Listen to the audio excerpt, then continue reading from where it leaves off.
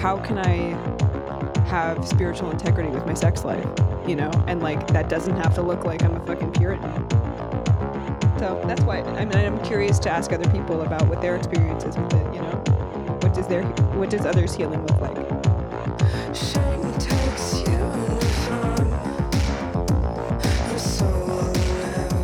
Hey everybody, this is Rose. And this is Louisa. And you're listening to Sober Sex. I made a promise to myself to stop not listening. What it looks like now is that I make conscious choices around my sexuality. It started with putting down the substances, really, and starting to listen. And the listening to my body has changed. Welcome to Sober Sex. We are thrilled that Cindy Roberts, sober sexpert, certified recovery coach, sexual health and wellness educator, speaker trainer, former sexuality education expert at Pure Romance and Slumber Parties, has decided to join us based on our invitation. It wasn't as spontaneous as that sounds, but welcome, Cindy. Thank you so much. I'm so excited to be here. Oh, Cindy, thank you so much for joining us today. Cindy, where are you exactly in the world right now? I am in the. Where are any of us in the world right now? I am in really a good little. question. I know, right?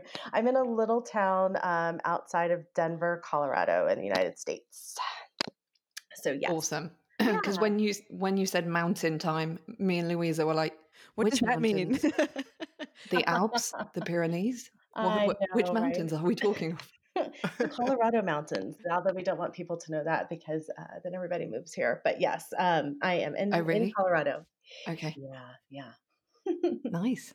Wicked.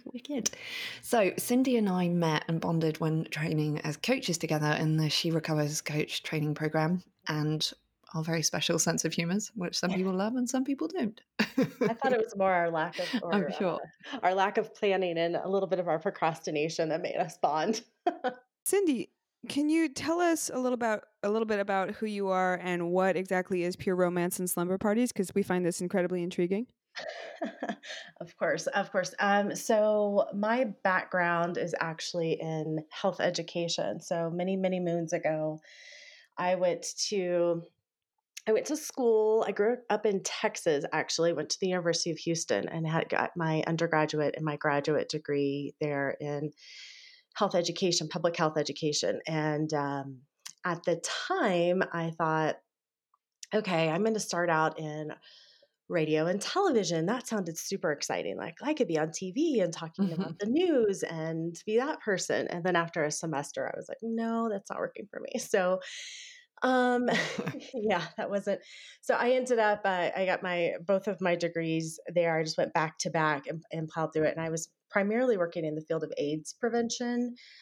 So this was back in the early, late 90s, and HIV/AIDS prevention. And that was a really big at the forefront in Houston. And so I just did work there in that area and pregnancy prevention, STDs, and then sifted through a couple of public health fields like asthma and stuff like that. But I kept coming back to sexuality education. Like I just really felt drawn to it. I loved the connection with people. And so long story short is I got married right after I earned my master's degree and then moved to Colorado. So married my high school sweetheart.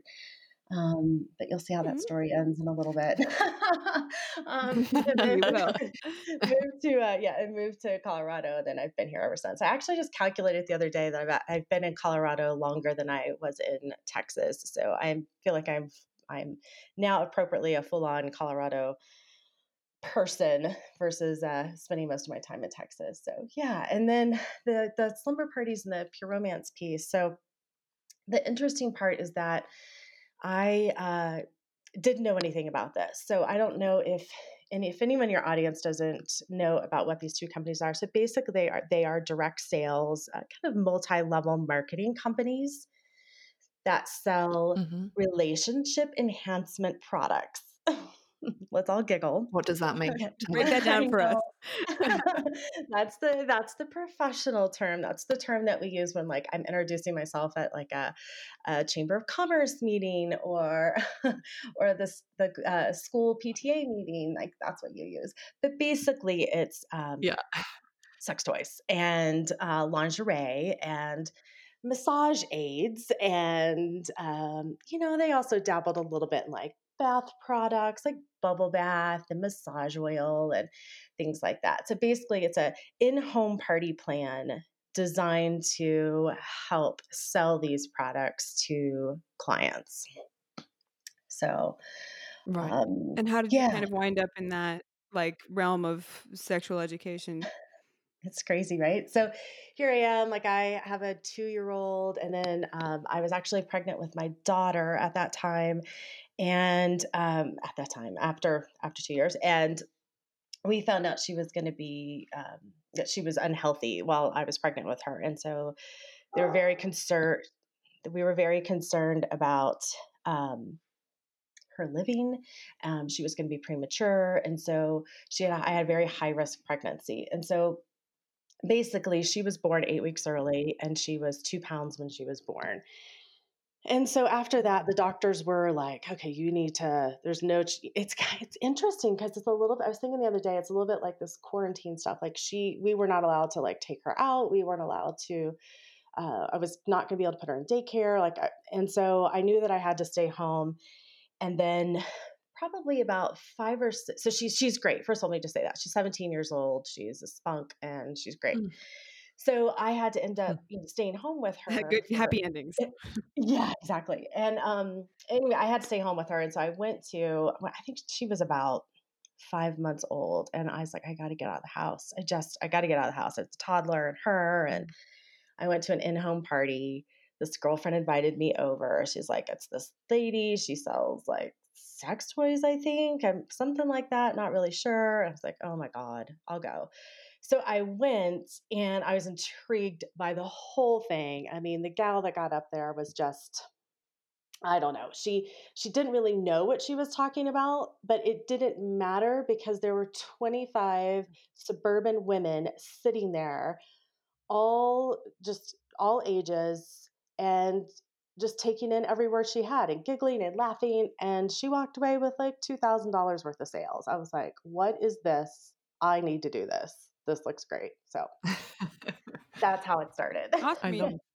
Especially as like a new mom, I think that sounds like it must have been super empowering. It Um, was. It was. how long ago was that? Oh, that was 2003 is when I first started with them, and I was with that company for 13 years. So Wow. it was super interesting. When I left that party and I had talked to the gal, I was like, "So tell me your background." So I just want to know, like, also want to know everything I could know. I was like, "Tell me your background. How do you know all of it? Like, how do you?" She's like, "I don't know anything. Like, I didn't go to special school for this. Like, it's just a company. You read their handbook and that's it. And here's the catalog and you sell the thing." I'm like, "Yes, but what's your training program like? Like, what do how do you How know do it? you know Like, about why sex did you, toys?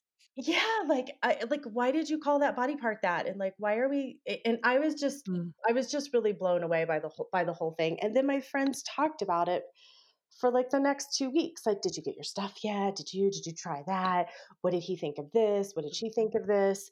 So it just was the point of conversation for multiple weeks. Mm. And then I called the lady up and I was like, because she didn't really talk about like recruiting or anything like that. She was like, do what I do and make like not the typical salesy part. And so I was like, I kind of want to do what you do. She's like, all right, whatever.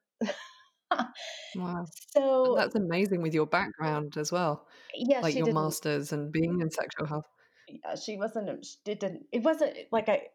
I don't think she wasn't impressed. I just don't think she really gave two craps about it. Like I just felt like she just was like, whatever. Like here's somebody else that wants to do it. That's cool. I might make some money off of her. So that's when I jumped in and I signed up, and then I just tried to learn as much as I could. Just about the design of the company, and what the limitations were, what I could do, how big could I take this. And then what I found is that nobody is trained in sexual health. Like here are these consultants up there selling these products, talking about putting them in your vagina, but they're not saying vagina. They're like, stick it up inside and watch it twirl and do its magic. And I'm thinking to myself, like, you need to be a little bit more specific. Like, what does that mean? Do magic and twirl Yeah. up inside your like?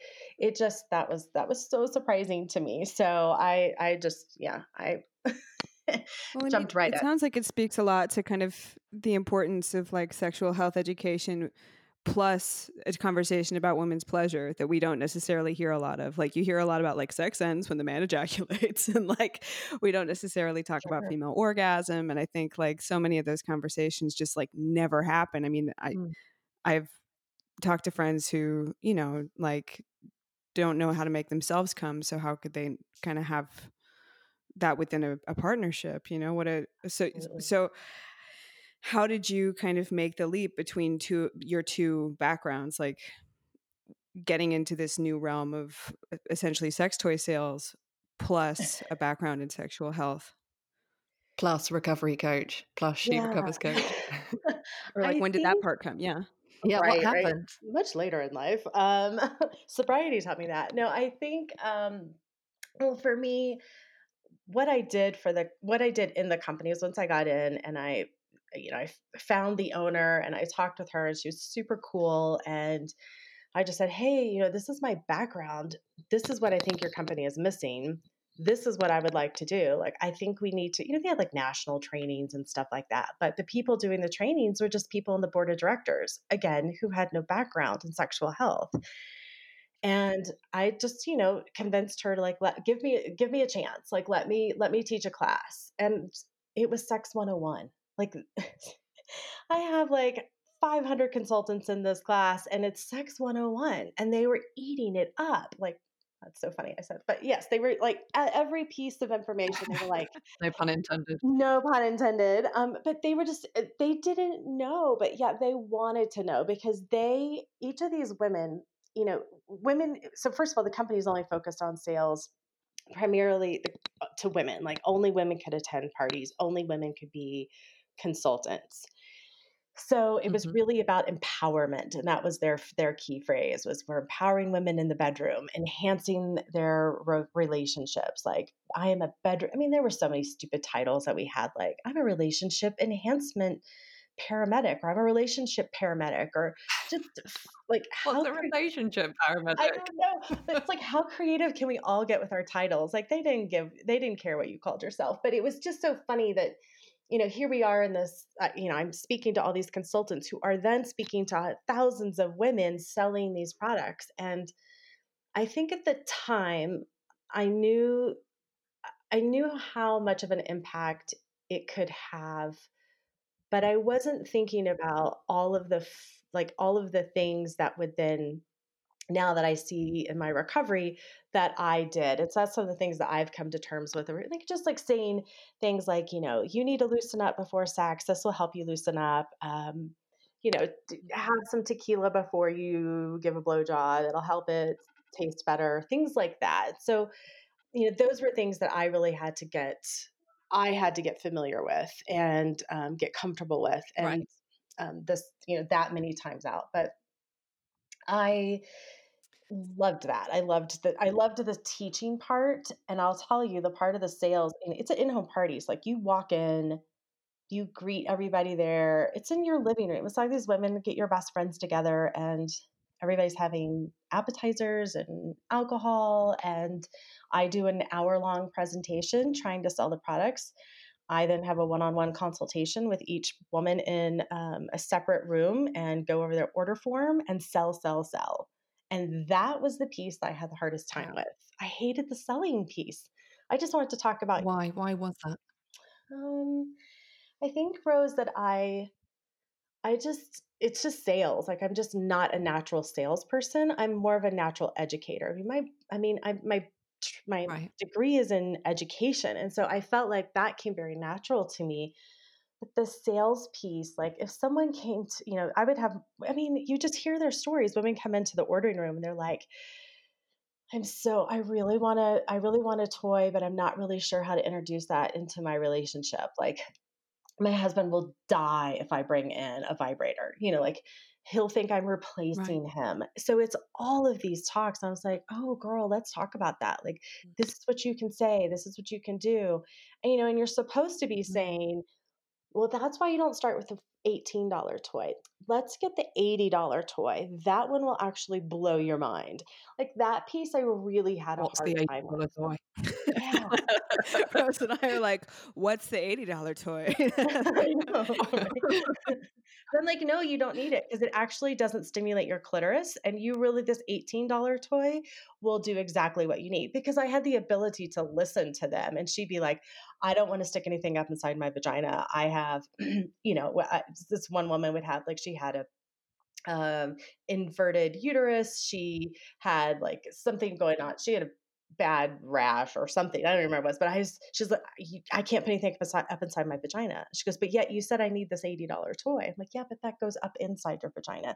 Let's talk about your clitoris for a little bit, like, and so she's like, oh, I never thought about my clitoris. I'm like, oh my God. Like inside, I'm thinking, what do you mean you don't know? Like, you don't even know where your clitoris, like, she just didn't know where it was.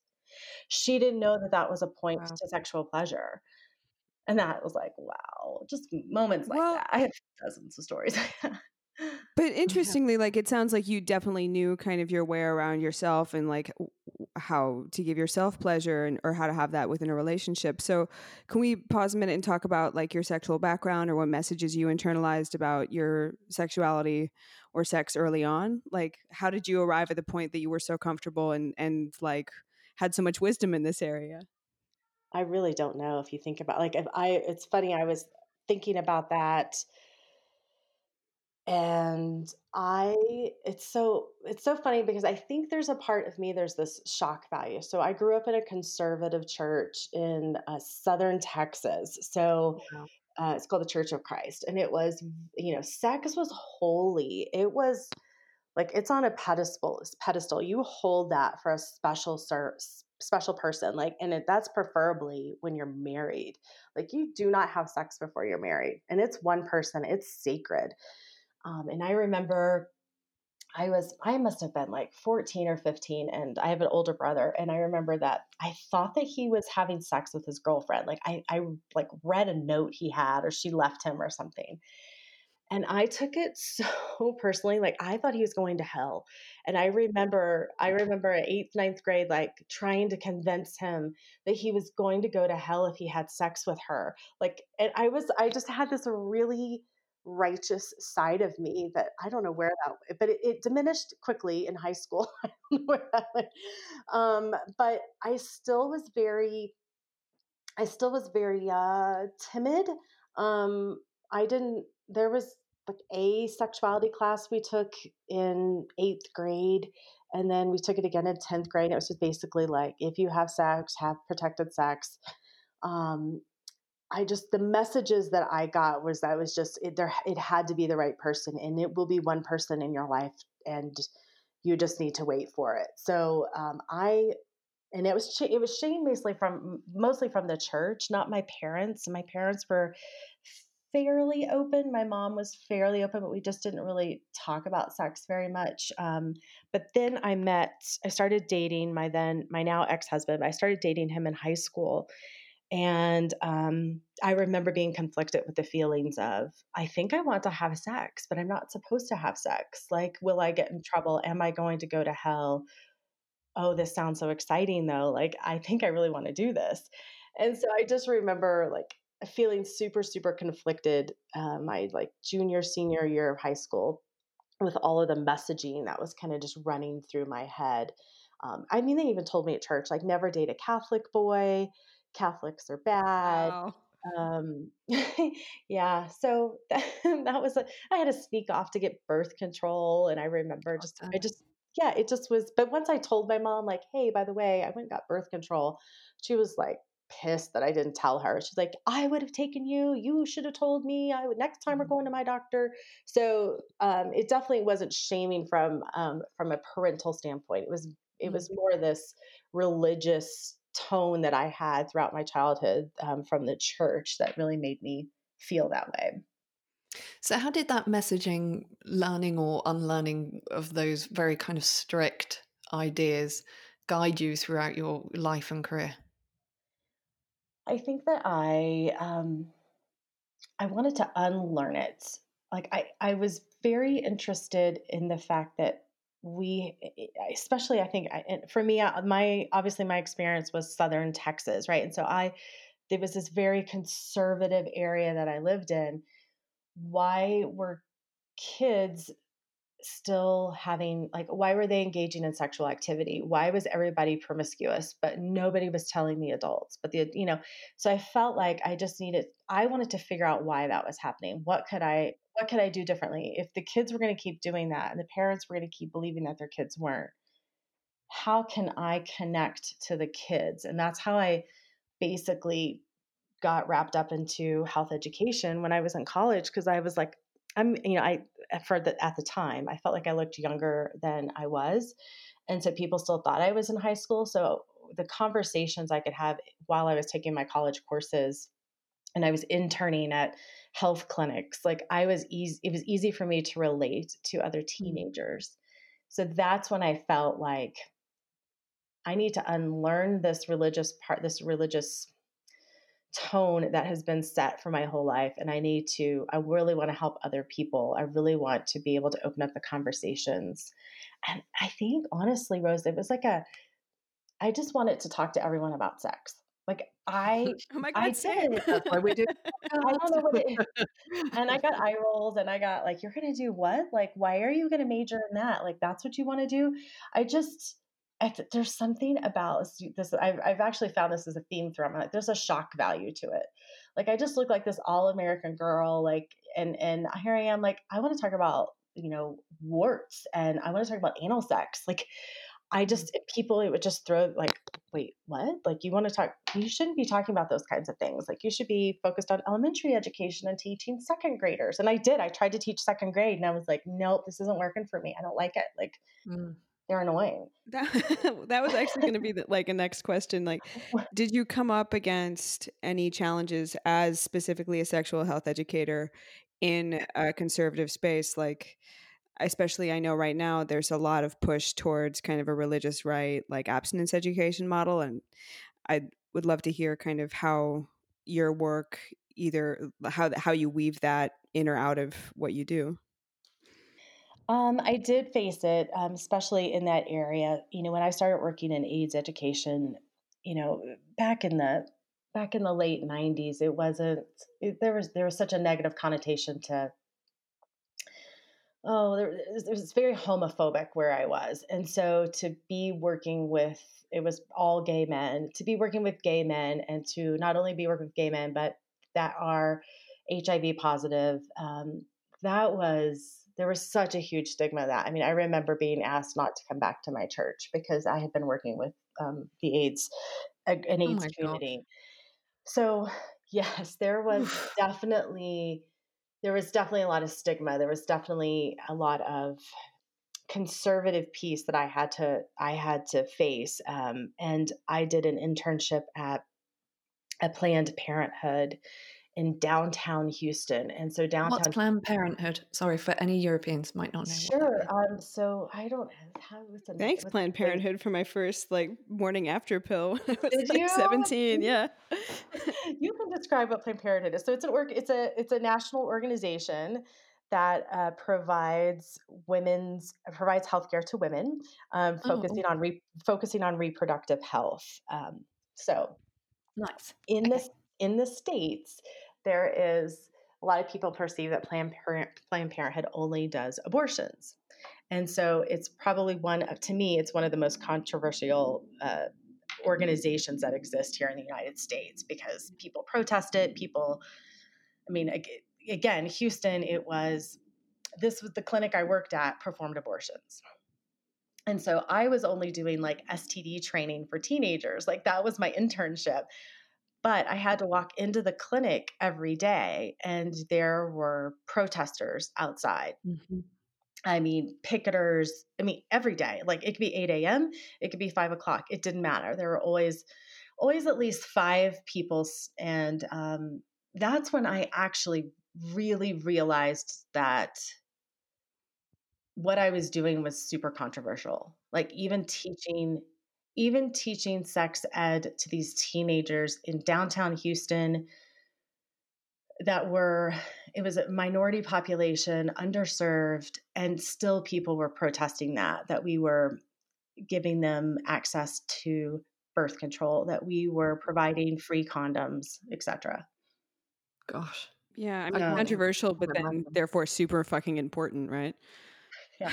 Yeah. That again, here we go back to the shock value. I loved that. I was like, oh yeah, I'm going to give them condoms, and oh yeah, I'm going to put a bowl of condoms outside the clinic. And as scary as it was for me at, I don't know, 22 years old, walking outside this clinic and people were throwing things at me as I walked, just to serve. All I was doing was serving the public by, I was excited to work with these 14 and 15-year-olds, and it was very eye opening to me. But Mm. and I think honestly too, like I saw it as we got older. Those conversations. You guys asked about the conversations that, just trying to break that stigma. It happened even when I was with those two companies. Like having women would not even come to the in-home parties. Their partners wouldn't let them come, or they had to lie to their parents to watch their kids so that they could come because they didn't want them knowing they were going to Oh a sex gosh. toy party. I mean, we had a script. We had a script that hostesses could give to their friends to help them be deceitful about where they were going for these parties. And that's where I just because there's so much shame and there's so much untruth about sex that we're like, here's a 40-year-old woman who had to lie to her husband to tell that she's just going down the street to her girlfriends to listen to a presentation about, sex. How crazy is that?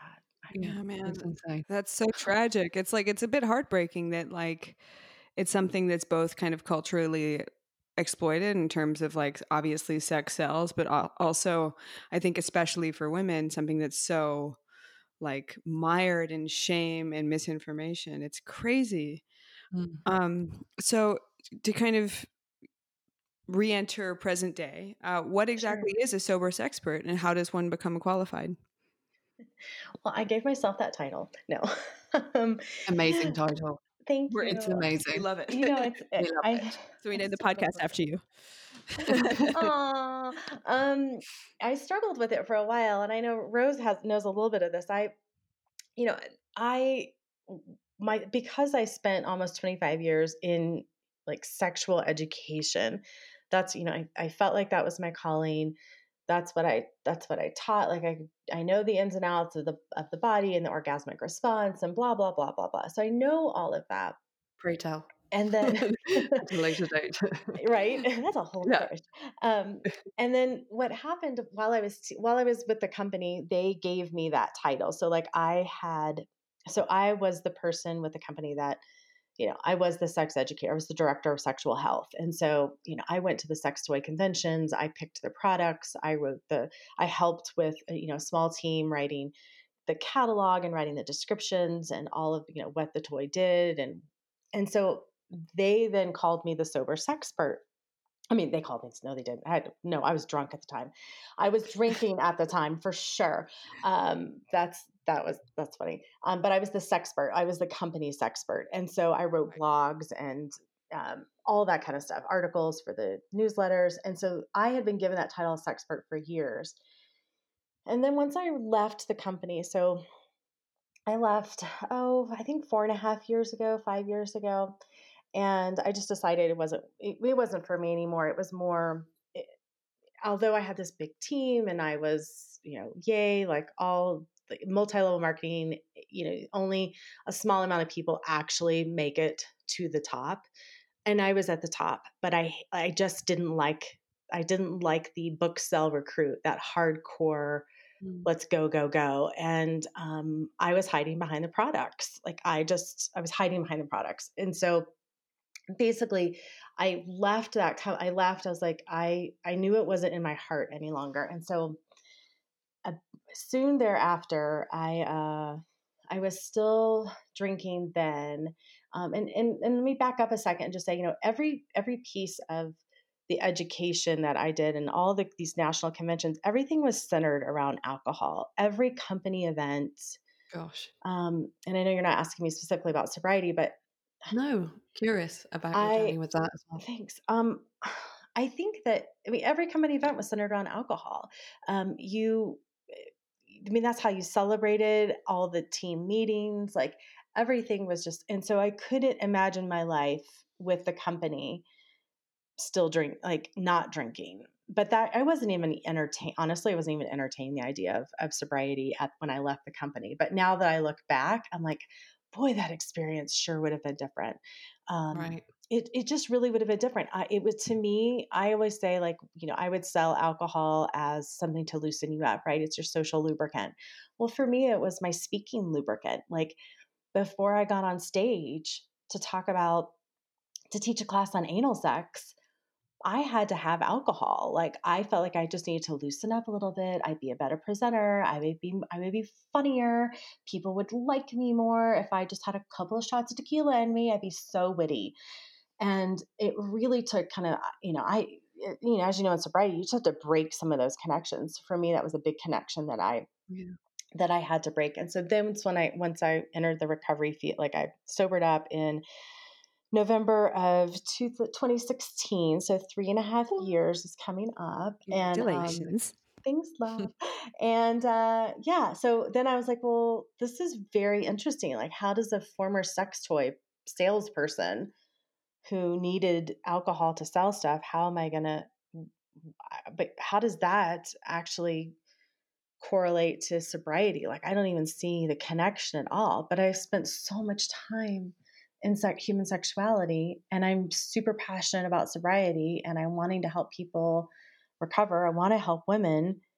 And then, wait a second, like all of a sudden, women in the recovery field are talking about sex. And Yeah. I'm like, oh my Or God, not. bingo, bingo. Or Like, explicitly yeah, not. or Yeah. not. Exactly, Yeah. exactly. So, Or talking about it in a like, I know you and I have had these conversations, we'll come on to that more later, but I'm really curious how you kind of align yourself in sobriety as the sober sexpert and use your expertise to draw you to your new line of work. Like, how did that all come together? You suddenly like, I'm working going to on be a it. coach and I'm also a sexpert. Now I'm sober. Wow. Like, what a beautiful alignment. And also just to bear witness to your incredible um, transformation of stepping into that space. Obviously, I didn't know you before, but like we've been on this journey a little bit together, and she recovers, and it's been such a joy to see that.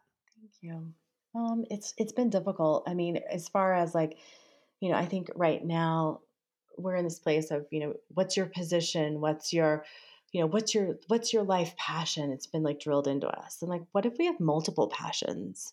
Mm, What if there's just not one thing? What if it evolves as we get older, as our life experience changes, as our journey changes, as the people around us change? And so that's something that I've really had to come to terms with and accept, because I thought, well, this sex ed piece is something I've done for so long, and I like it. I feel like I'm pretty good at it, and I like talking to people. And then the sobriety piece, to me, my recovery, every journey, as you know, is different. Everybody recovers differently, whether it's mm, with groups or without groups, or reading books or blogs or going to treatment. Everybody does it differently. And so I think for myself, when I was very much focused on the solitude of sobriety. Like I didn't reach out much. I didn't have groups. I didn't have a big community. I didn't really talk to people about it for probably for about 6 months or so after I quit drinking. And I felt like at the same time I was also struggling with, what am I going to do with my life? I have teenagers, so in the meantime, I went through a divorce, and that was about 10 years ago. And so I also was in a new relationship, and now we've been together for 8 years, mm. and we have kids, and we're co-parenting, and we're blending families, and so how in the world am I? I'm sober. I'm have 4 teenagers, and what the heck am I doing still trying to talk about sex? Like, I just couldn't find the connection, and I still struggle with it a little bit just because there's not many people that talk about, uh, I like the positive side of sex. So Mm. and that's where I think I've gotten hung up on because, I was working with a counselor, and she was like, let's talk about trauma. Let's talk about all the negative parts of your history, or let's really break all of that down. Like, no. I mean, and I've done that work, but I really want to focus on this positive piece. I really want people to be able to see that passion and intimacy can be found. Like, you have to work at it, but it can be lovely and it can be exciting. And let's talk about that. Like, Yeah, it's always just, absolutely. yeah, it's just always so gray and dull and, oh, it's terrible. And I'm never going to have a Missionary good, position. Not that yeah. there's anything wrong with missionary, but it's certainly something Louisa and I have talked about, and kind of how we came together on this podcast is that we really want to open up that question around, Louisa is very open about being a feminist submissive Hey, hey. in sobriety, and talks very openly about that. And me too, in 12 step, which is where we kind of began our recovery journeys, we talk about like sex ideals and things like that, and aligning that with a God of your understanding. And that's been really important for both of us to open up a conversation with other women around intimacy, being like, whatever you want, you can have it any way you want in sobriety too. Like, and then bringing and not sort of avoiding the intimacy question because you might have felt like you acted out inappropriately when you were drinking. I mean, I'm very open in the first episode about that. I slept with hundreds and hundreds of men, and some fairly unconsciously. And, I was very scared to go back near sex in sobriety, for example. And Louisa has her own journey with that as well. Totally. I mean, it's interesting to kind of backtrack, like you were talking about, being a parent of teenagers and being like, why am I still talking about sex? Because there is a weird myth that's been kind of subtly ingrained that like people, especially women, stop having sex when we're over 40. It's like Right. that, like somehow that's not an important thing anymore, or that connecting in this way isn't valuable, and like exploring this part of yourself as like a necessary component of relationship isn't like critical, to kind of personal emotional health. Not saying, and I mean, of course, there's like a full spectrum that we want to respect in terms of like asexual or not that interested or not terribly high libido, but this idea that like once we're kind of not nubile anymore, that there's no place in the conversation for us anymore, For And sure. For sure. so I'm curious as to kind of today as a sober expert, like especially dealing with people in whatever kind of recovery that they're walking through, like where do you see your clientele struggling the most? I think women in recovery, for me, I see that they just have a fear about performance, and how to be themselves without the alcohol. They don't know who they are. They don't know what feels good to them. They haven't spent a lot of time exploring themselves individually, and that's I think a lot of women in recovery are also examining their relationships. I think we focus on our relationships, all the friendship piece. Let me kind of go down to that core, like who are your core 5 people that you associate with? And then who's your person? Do you have a person? So you're always kind of studying these relationships. But I think if people are if women are in a relationship, I think it goes for men too. You look at your partner, the person you're the most intimate with, there is, to me, like there's just a magnifying glass on that relationship when you sober up. You start to see, because we know in sobriety you start to feel all the feels, right? You start to, all the emotions are there, like you're not numbing out anymore, you can't hide. And so you really start to look at every aspect of your relationship. And so I think that piece is going on with women in sobriety for sure. And then at the same time there's that fear of, can I do it? And meaning just engage intimately. It's not even having an orgasm. I mean, that is also something that they are concerned about. Like, I don't know if my body can still function the same. I don't know if I've damaged that part of my body. And I don't know if I can heal appropriately. Maybe it's my hormones. Maybe I'm not. Maybe I'm not relaxed enough. I mean, that we're just second guessing all of these things. And at the same time, though, there's women who are like, "Holy hell, this is amazing sex! Like, I'm having the best sex now because I am in tune with my body." That doesn't magically happen for every woman. Like, I think, there's that pink cloud in sobriety, right? That so many people experience. It's just this high, like, I got this. Recovery is great. Like, this is awesome. And then something hits you. So I think sometimes it's a little bit like that with sex. Like, okay, so I think I can do this, and then there's the relationship challenge, or your partner might say something to you that makes you all of a sudden inferior and insecure about your body or about your relationships. I think that's all. But a lot that goes on a lot in relationships with or without sobriety. But in sobriety, you're all of a sudden examining everything so much more closely. A ball of nerves, yeah. Yeah, It's like raw nerve endings everywhere. absolutely, absolutely. And one of the things that I like to tell women, like when they're like, "Oh, I don't even know if I'll be able to do it anymore." I'm like, "Then go do it." And they're like, "Well, go do what?" I'm like, "Touch yourself." Like, what? Like, but again, it's such a tie. It ties right back to what I was teaching in my classes, and some little Denver house in a neighborhood to all these women. It's the same thing. Touch yourself. How can you expect your partner? You're mad at your partner for not being able to help you reach an orgasm when you don't even really know what an orgasm is, or you don't really know how to touch yourself, or you don't have the verbiage to tell your partner or the confidence to tell your partner, this is what I like. This is where I want to be touched. This is how long I want to be touched. Go turn the music on so that it distracts my mind because my mind is super busy right now. Go turn the music on. Like, we don't know how to use those words. And so, especially I think in recovery, like you have to really advocate for yourself. So take some time for yourself and figure out what it is that you like. I like to call it like the ultimate self-care. It is. Like, and I know they talk about this in tantra trainings and things like that, Mhm.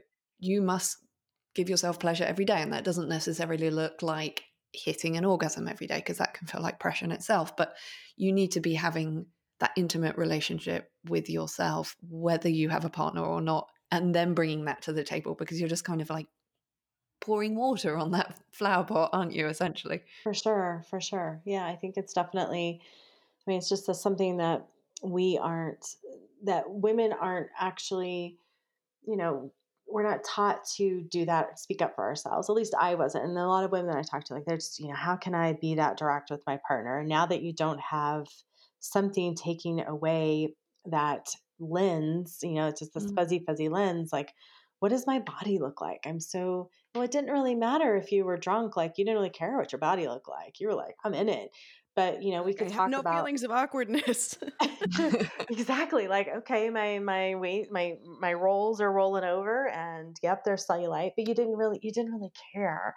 And so, and that was, for me, that was something that when we sold products, boy, we taught women to hide that. And that makes me sad that when I look back, like, Hmm.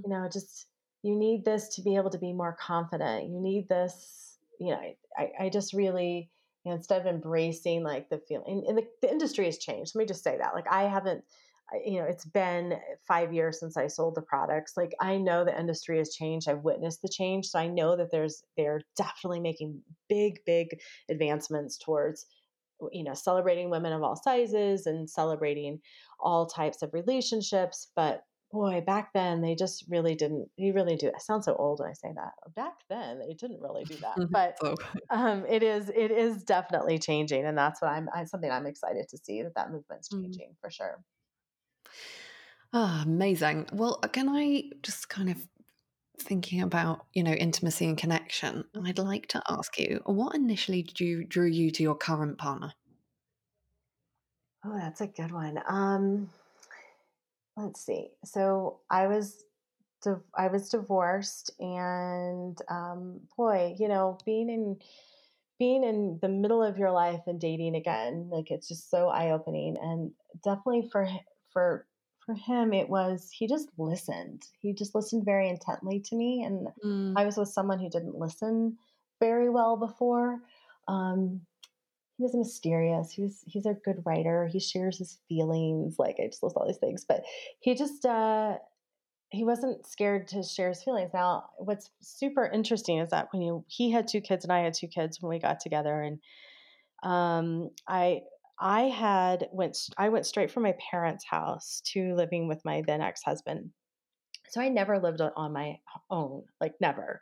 Did my in my college years, like I lived with my boyfriend, and then we got married, and then so when I got divorced, I chose to live on my own for a couple of years, and that was to me was it was super healing because I Mm. just didn't know I didn't know how to I just know how to be on my own.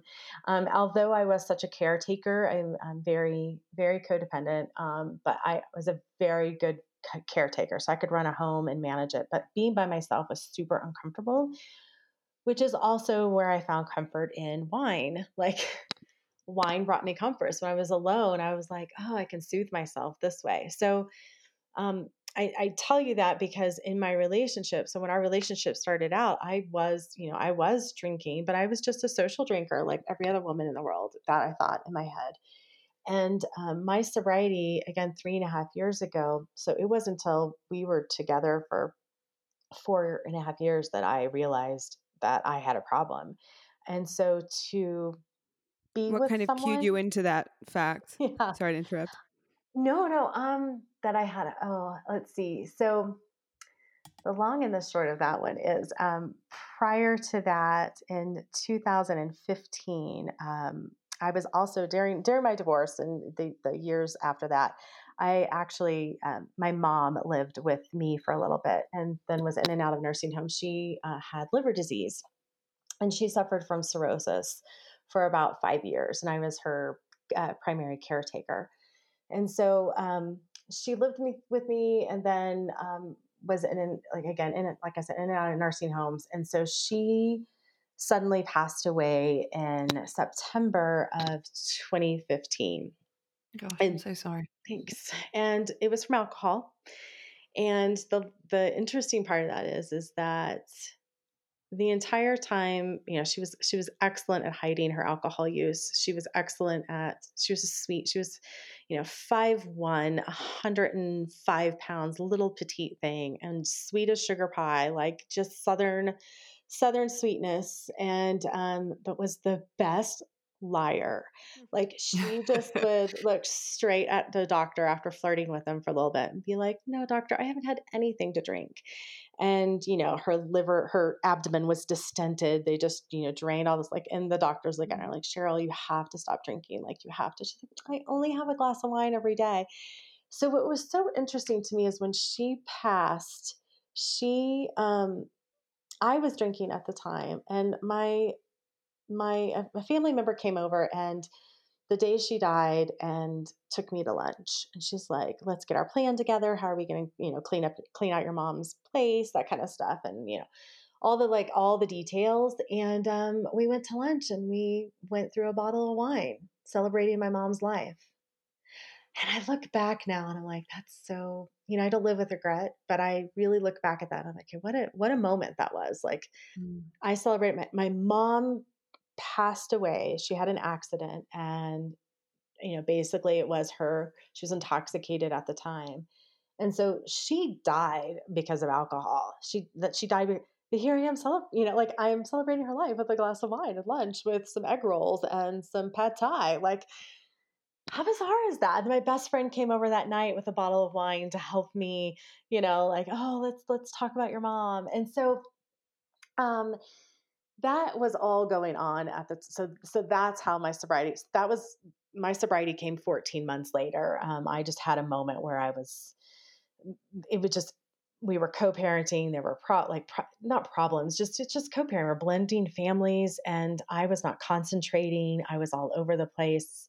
I I knew it. Like I knew I knew my drinking was getting on hand. I was sneaking it. I was hiding a box of wine in the basement. It's just all like, I've talked to my kids about this, so it's all good. Like, and they're teenagers, and Mm.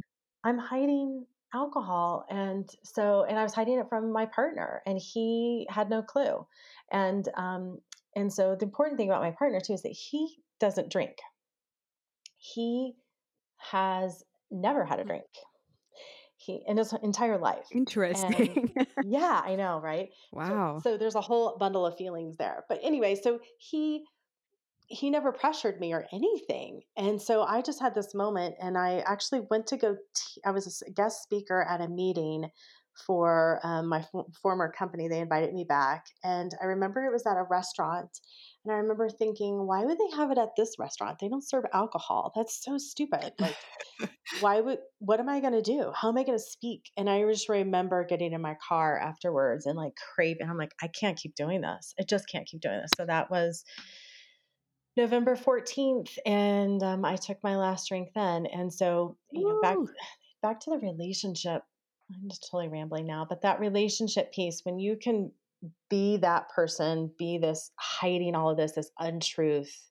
There's so much untruth to that part of our relationship of myself, that here is somebody who stuck by you when my mom was my best friend.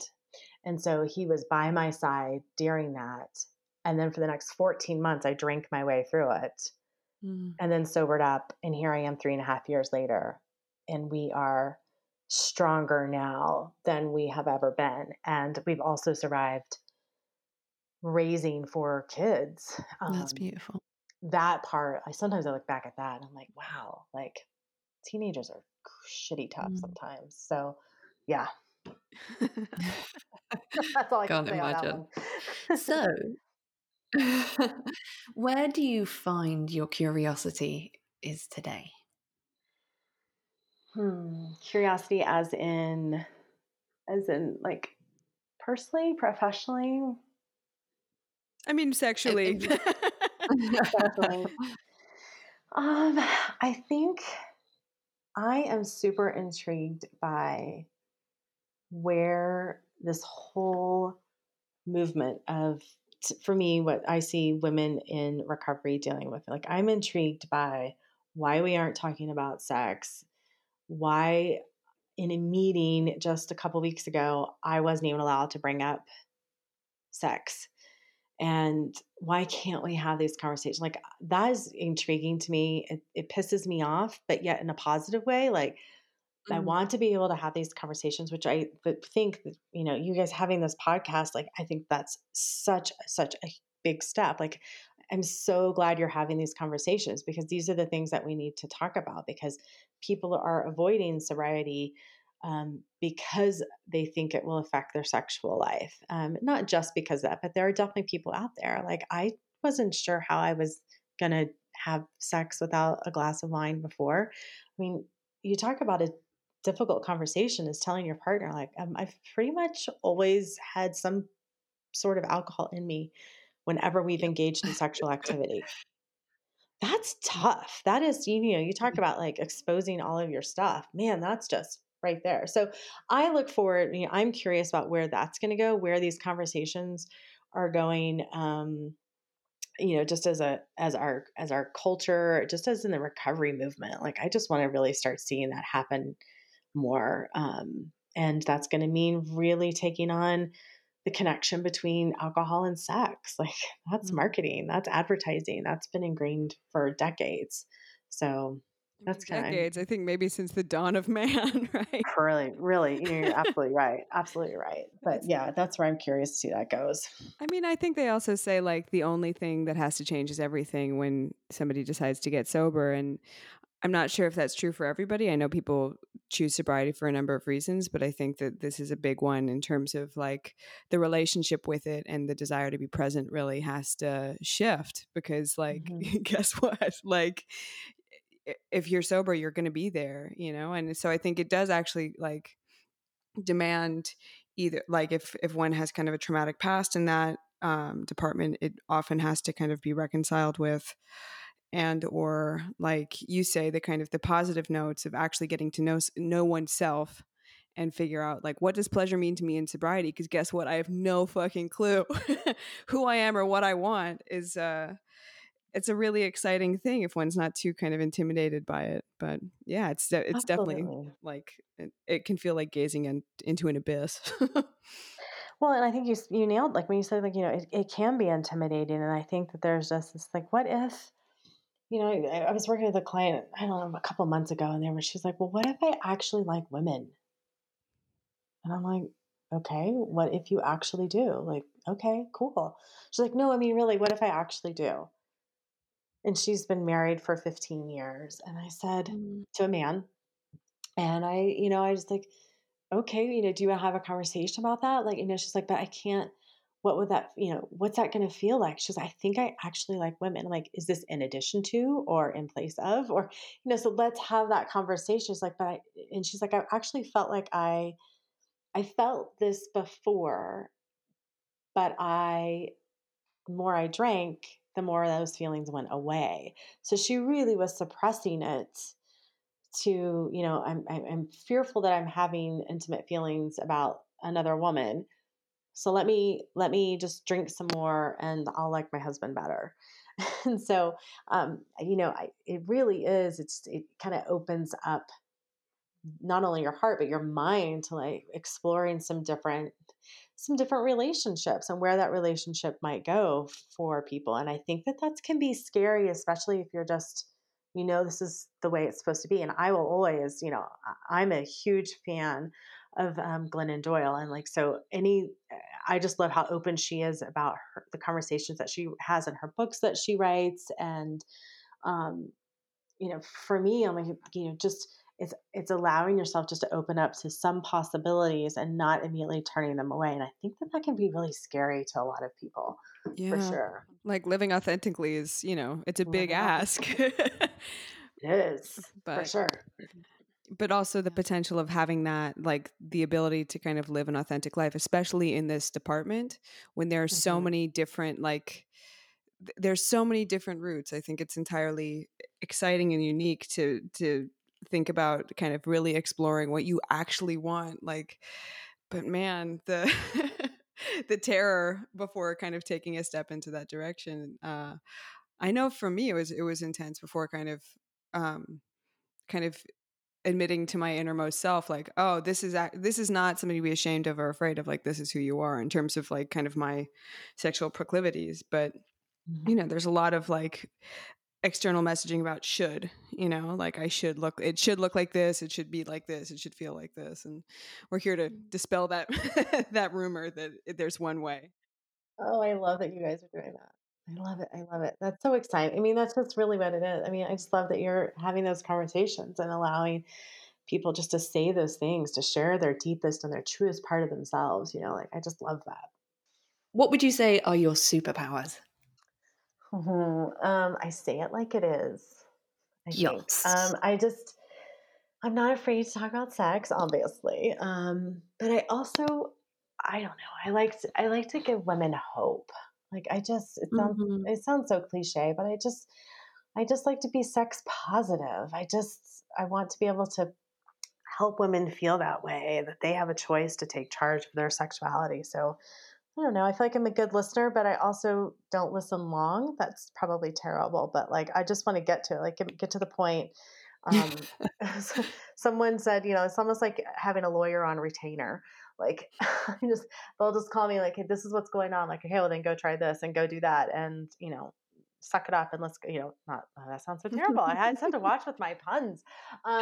Yeah, that's what I feel is like probably one of my superpowers, just being able to tell people like it is. Like this is what you need to go do. Go try this out, and doesn't work, try something else. Rad. So yeah, Vulnerability. Vulnerability is. just what I think, just what we were just talking about, like it being able to be raw and just be honest, like allowing your heart to really speak to who you are. And that's vulnerability with yourself, I think, is the most important, honestly. Like I everybody talks about vulnerability, like social media or vulnerability with your partner. And really, you have to be vulnerable with yourself first. I mean, it comes back Mm. down to that self love. Like, you have to be able to, for me, I feel like you just really need to be vulnerable with yourself and be honest, be truthful, um, and just try not to cover it up for sure. Amazing. Intimacy is ... Okay, I'm gonna give you one of my favorite quotes, actually, if I may. 'Cause this one always comes up for me. It's just having it's a kind and compassionate witness to your truest thoughts and feelings. And that's from Mm. Laura McCowan's book, that she quotes her friend Meadow. I just love that. It's a kind and compassionate witness to your truest thoughts and feelings. Like, it just really makes you get comfortable with fear.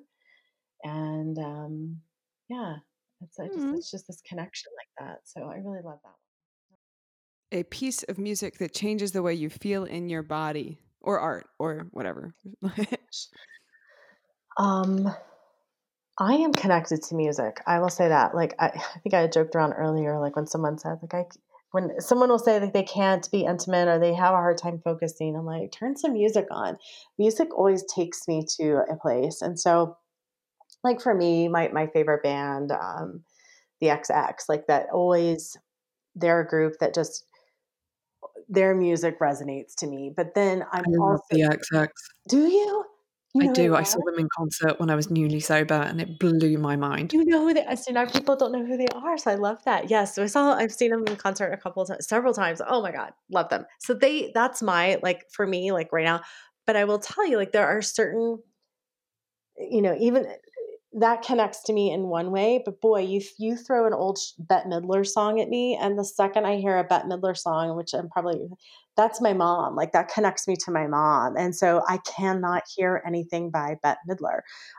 Now I can't now. Like, maybe I will sometime in my future. Or, like, if I hear anything by this stupid band, I probably just maybe upset a lot of people by saying this. So I shouldn't have said that. There's a band that's no longer together anymore called Chicago.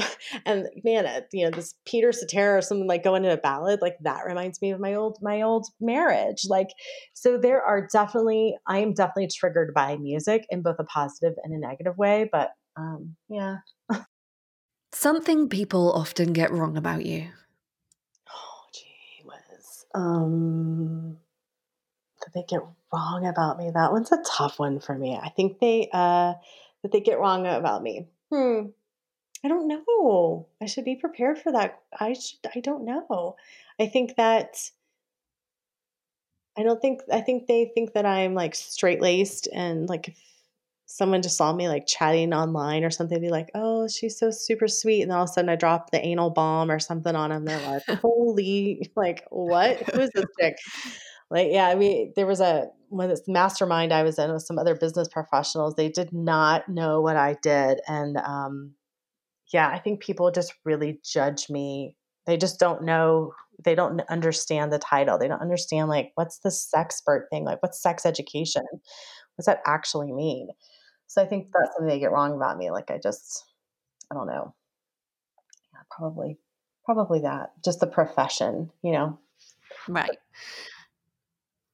Favorite movie or porn site? Hmm. So a little fun fact about me is that I like to see every movie. Now, this is pre-COVID, so let me just say this. We go to the movies at least once or twice a week. I love movies. I love to see every movie that's up for an Academy Award. That's just for years I've done that. Like, every movie that's been up, I've seen it. And so I'll kind of guess what's going to win and what's not going to win. So that's always my favorite. So I have a ton of favorite movies. And I think you got me on the porn site thing. Anything now this is kind of old school. I have a whole collection I love to read sex books more than, like, maybe a Yay. specific porn site. So Can you all the, Awesome. recommend Erotica one? recommendations, please. oh, Lord, about a list.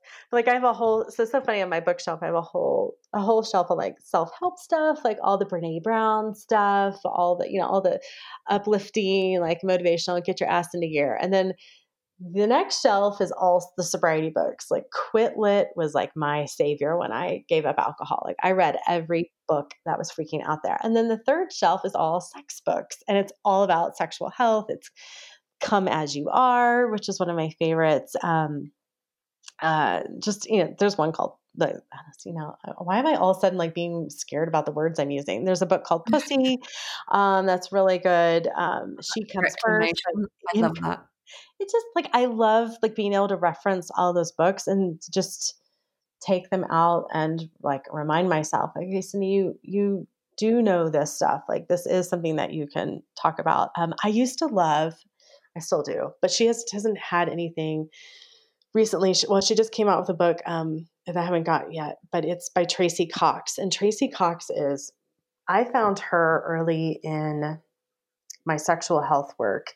And the reason I liked her is because she had imagery in her books. It wasn't she had some fantasy works. And you can she wrote like Super Sex and I can't think of the other ones, but she wrote Super Sex. And so it's just these stories. And it was also like very graphic imagery, but it was beautiful imagery of women and men and different groupings of men and women. But it was just tastefully done. It wasn't like this typical. I mean, in my industry, in the sex toy industry, like when you would go to these national conventions, like all these books were just pushed at you, and they were just like stupid, like drawings of like, this is what this position is, like 101 positions. And it was these terrible black and white drawings, and these were just beautiful beautiful pictures of people in different positions, and they were just done very tastefully. And I really liked her work. It was one of the first people that I found that was like doing very tasteful work. And it didn't feel like it was dirty. Like I had just gone to the dirty bookstore again. That was a whole Texas reference. Like they were on every street corner in Texas. Like you just couldn't get your hands on material like that. And here was this book at Barnes and Noble. You could order it off Amazon. Like what? So that's one of the things that I really like. Anything by Tracy Cox. Can you spell Cox? not I serious. I know. I'm like, is that her real name? Did she change her name? COX. So TRACY and then COX. Awesome. Like the apple. Awesome. Yeah. Tell me one thing you love more than anything in the world. Me. Yay! Me and glitter. No, me. Me. I mean, yeah, me. For sure. Beautiful. I think Love it. It's funny, if you asked me that several years ago, I'd be like, my kids are great. Like, I love my kids more than anything in this world. I'm like, no, a lot of work this last 3 years of just, no, it's me. It's me. Yes, Cindy. What an you amazing are answer. incredible. Where can we find you on the internet? Cindy Roberts, so CindyRoberts.com. And you can find me on Facebook as well. And I also have the Sober Sexpert website too. But again, it's not up and running, but it will be. Amazing. Cindy, thank you so much. You've been, just so, selfishly, it's an excellent opportunity to get to know you better, but also for your wealth of information and expertise in this area. It's such a privilege. And thank you for your time. Thank you both for the invitation. It was so easy to talk to both of you. It was so easy. So easy.